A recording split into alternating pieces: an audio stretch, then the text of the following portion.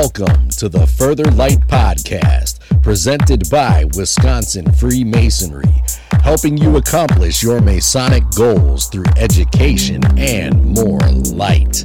And now, I present to you Brother Chris Lutke.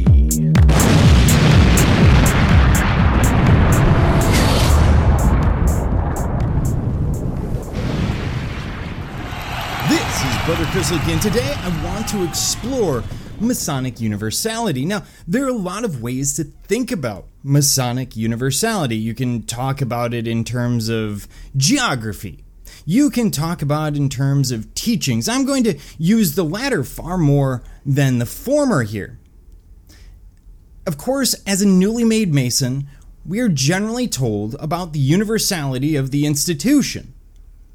To the average initiate, the idea of Masonic Universality is more or less geographic. This is what McKay gets across in one of his prose, saying, quote, "Wherever the wandering steps of civilized men have left their footprints, there have our temples been established."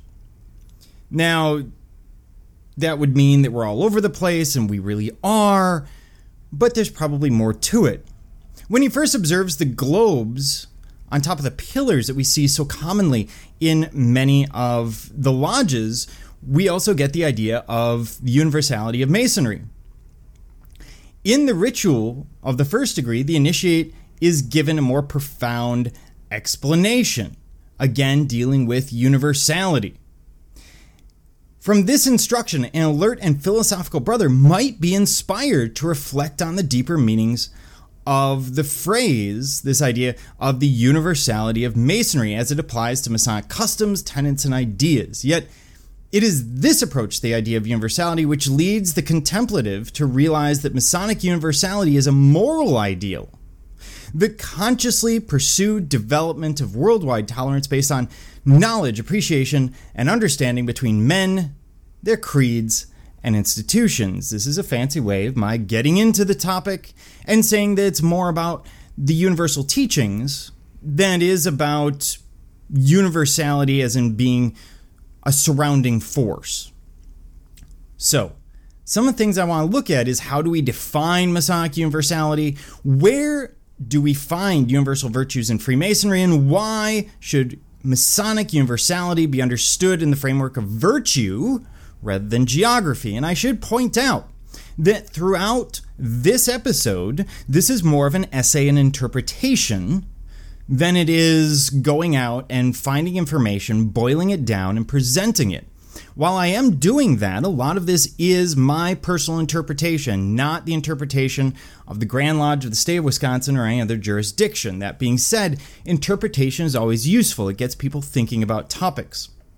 My goal today is to examine universality as a moral framework, truths held in every culture and society from time immemorial, because this is what sets us apart as a society of men bonded through a common experience and worldview. So when we look at universality, a common definition is going to be generally geographic. Freemasonry admits men of all faiths and all color. And while this is the general concept of Freemasonry, there are some, well, let's call them jurisdictional issues, and this is coming from the Masonic Dictionary. This is obviously a weak argument today, so I propose that we reframe it. What if we look at universality as referring to morality and virtue rather than geography? So instead of looking at the globe as a symbol of universality, maybe we should look at our teachings. But first, let's talk about universal virtues, because there is research on this topic. Thankfully, researchers have looked into the question of universal virtues or morals. Virtue is a trait or quality that is deemed to be morally good and thus is valued as a foundation of principle and good moral being. The field of positive psychology has actually gone out and identified 6 universal virtues. This is coming from surveys around the world, different societies, different cultures, that we see present universally across the globe in all human societies. And those 6 are courage, humanity. Now, courage is strength in the face of pain, grief, or adversity. Humanity, in other words, benevolence or charity, that should sound familiar. Justice, again, should sound familiar. That's teamwork, fairness, leadership. Wisdom, which is perspective, creativity, curiosity. Wisdom is not intelligence. Wisdom takes age and developing a framework in which to understand your intelligence, so it's a little different. Temperance, which we're familiar with. In other words, modesty or self-control. And transcendence, which would be an appreciation of beauty, spirituality, and gratitude. Transcendence is something bigger than ourselves. Understanding a lot of very spiritual, a lot of very abstract concepts. So where do we find these universal virtues in Freemasonry? Well, if we look at the tenets of Freemasonry, as we see in some of the degrees, we see, for example, brotherly love. Now, every true Mason will show tolerance and respect for the opinions of others and will behave with compassion and understanding to his fellows. This is humanity, temperance, and wisdom, or it takes those things. Or we can look at relief. So Freemasons have been taught to help those in distress without detriment to their dependents and to give their support to outside charities. This is humanity and justice. We're simply applying those universal truths, those universal virtues that we find from anthropology and positive psychology, and we've been applying it for 300 years. They just found it recently. Truth. Freemasons strive for truth, both in their view of themselves, in other words, being true to yourself, understanding who you truly are, accepting who you are for both faults and ability, but also truth in their dealings with others. This covers courage, also known as fortitude in Freemasonry, justice, and transcendence. And these ideas, these are all universal. They're things that we find in Judeo-Christian or Abrahamic faiths. They're things we find in Buddhist ideas. They're things that we find all over the world. So let's take it one step further. Let's apply it to something else. Let's see if this works. Because if it applies in one area, okay, that's fine, but maybe it's confirmation bias. Let's apply it somewhere else. So let's go one step further down the trail. Let's apply these universal principles to some of our working tools. How about the square? So this is a symbol that reminds us to take our actions and compare it to virtue. So in other words, always go back and think about what you're doing. Don't act out of passion. And so this idea of considering your actions before acting out of passion or emotion would be a sign of wisdom. Or the compass, controlling our desires and passions. This is temperance. At the same time, transcendence. Because if we understand our position within the world and we accept it, we can now start to truly understand the world around us instead of constantly trying to fight back against it. When you are fighting something, you will not see beauty. You see beauty when you take that moment to step back and really reflect on what's around. How about the 24-inch gauge? We've dealt with that in this podcast in the past. This is balance. So the idea of separating your life into a vocation, rest, and service.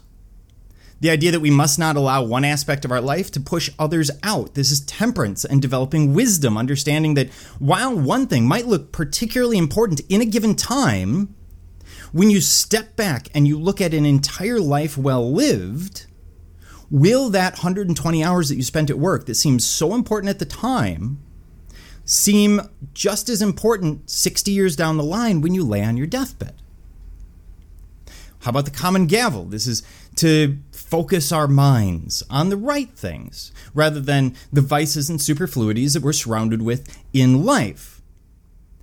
So we have to focus on those things that are good and right. And this is temperance and transcendence. I can go through the working tools or the lessons from any degree, any section of Freemasonry, when you start to apply these universal virtues. And it works all the way across. And what does that tell us? Well, first, let's start with the historical side, because, of course, we need to deal with the historical side. So why does this set us apart historically? Well, Masonry likely arose sometime around the 14th to 16th centuries, maybe 17th century, in Northern Europe. So depending on your definition, that would be England, Scotland. I would throw in the Low Countries because that trade, that mercantilism is going to be tied to England. It's going to have a great deal of influence, especially in London and elsewhere. So it's going to be important. But these are people who are living in a pre-Reformation Christian society where Reformation ideals are already floating around. They're floating around during the reign of Henry VIII in England. They're floating around a little bit later in Northern Europe, but they're all basically looking at these ideas. People are questioning strict Christian dogma and teachings, what we would see as Catholic today. And in a world where all things are religion, because we're right at the end of the Renaissance, and so religion is still the key element of everyone's life, developing a set of universal virtues is arguably dangerous but also progressive. Why? Because it is problematic. You're suddenly taking lessons and teachings of morality and ethics that are generally associated with the church, and you're taking out of the church setting and making it universal, which means we don't need the church as such for those lessons. It's kind of a dangerous thing at the time. So this is a progressive idea, assuming based on language and symbolism that Masonry indeed arose at this period. Then these Masons are going to be merchants, they're going to be traders, they're going to be high officials, and some of these people are traveling to the East, or they're aware of the people who are traveling to the East, bringing back new ideas, hence the examples provided earlier, all from European trading partners that we see in the 15th, 16th centuries, etc. They create a system of moral teachings focused on character and virtue outside the framework of the church. It is a massive innovation. This is Enlightenment ideas based on Renaissance humanism 100 years before the Enlightenment actually starts. This has also created universality as religion is no longer a barrier. So your dogma and your morals and ethics are now separated in this worldview. That's going to be important because by doing that, that means we can now accept anyone of any faith, not necessarily those of the right faith. In Europe at the time, that's Christianity, or today Catholicism. And I keep saying Catholicism because when you get to the Reformation, what we term Christianity before the Reformation is split to Protestant and Catholic is the closest to the Christianity that we're seeing here, just to clarify. So, in pre-Reformation and Reformation Europe, this is dangerous thought. The Masons brought together teachings from around the known world through trade to create arguably the first universal system by which to teach virtue since the classical Greeks. And by the way, it's no accident that Aristotle keeps turning up in all of these conversations because he is the first to really speak about, in the Western world anyway, the idea of the four cardinal virtues. These four base virtues that must be there for a man to live a good life. So it's an interesting idea. Basically, the concept is that we take Masonry, we understand the lessons rather than the geography as the universal element. These are universal lessons. And when we look at it that way, they're taking lessons from around the world, putting them into an allegorical system that speaks to the people at the time in the lodges, using symbolism, story, and metaphor, and we get Masonry. So how should we define Masonic Universality as I draw things together here? The argument for Masonic Universality based on a universal experience or universal acceptance is weak, as we have seen the teachings are universal. It's also weak because, of course, you see differences in jurisdiction. We have ancient versus modern. We have all these different ideas, different rituals. So the idea that universality is a universal experience is problematic. You have to figure out where that universal lies. Although the lessons are there, those are truly universal. Universal acceptance. Well, every lodge has a culture. Acceptance changes. However, no matter where you were made a Mason, you were taught the same principles, virtues, and ideas. Maybe the words were different, maybe the ritual varied a little bit, but it was the same concepts. Thus, we find a stronger framework through which to understand Masonic Universality as we see within the various teachings, within the ritual. Then, where do we find universal virtues in Freemasonry? We find it in the tools, the tenets, and the teachings of our craft, as I did by looking at the tenets and tools of one degree. The same universality is found in other degrees. The wording may shift, but the base teachings remain, no matter your country or jurisdiction, pure work. And those universal lessons are often restated. So if you look at a broad idea like balance, You find that in the 24-inch gauge. You find that in the point within the circle. You find that in the 5 orders of architecture. It's all over the place. It's throughout. And we must be repeating this for a reason. And it's because these are particularly important lessons to learn. They may seem simple and therefore lacking deeper meaning, but all great truths of the human condition are ultimately quite simple. Think about any major teaching that we see throughout the world, from Buddhist ideas of right thought to Christian ideas of the golden rule, and these are all very simple concepts. So why would simplicity rule anything out? It is that simplicity that has drawn the greatest minds of human existence to study them, refine them, and seek to make them universal. Why should Masonic Universality be understood in the framework of virtue rather than geographic terms? To say that you will find acceptance in any lodge throughout the world is good, but it lacks depth. It basically means I walk in and people are going to say, hey, how's it going, brother?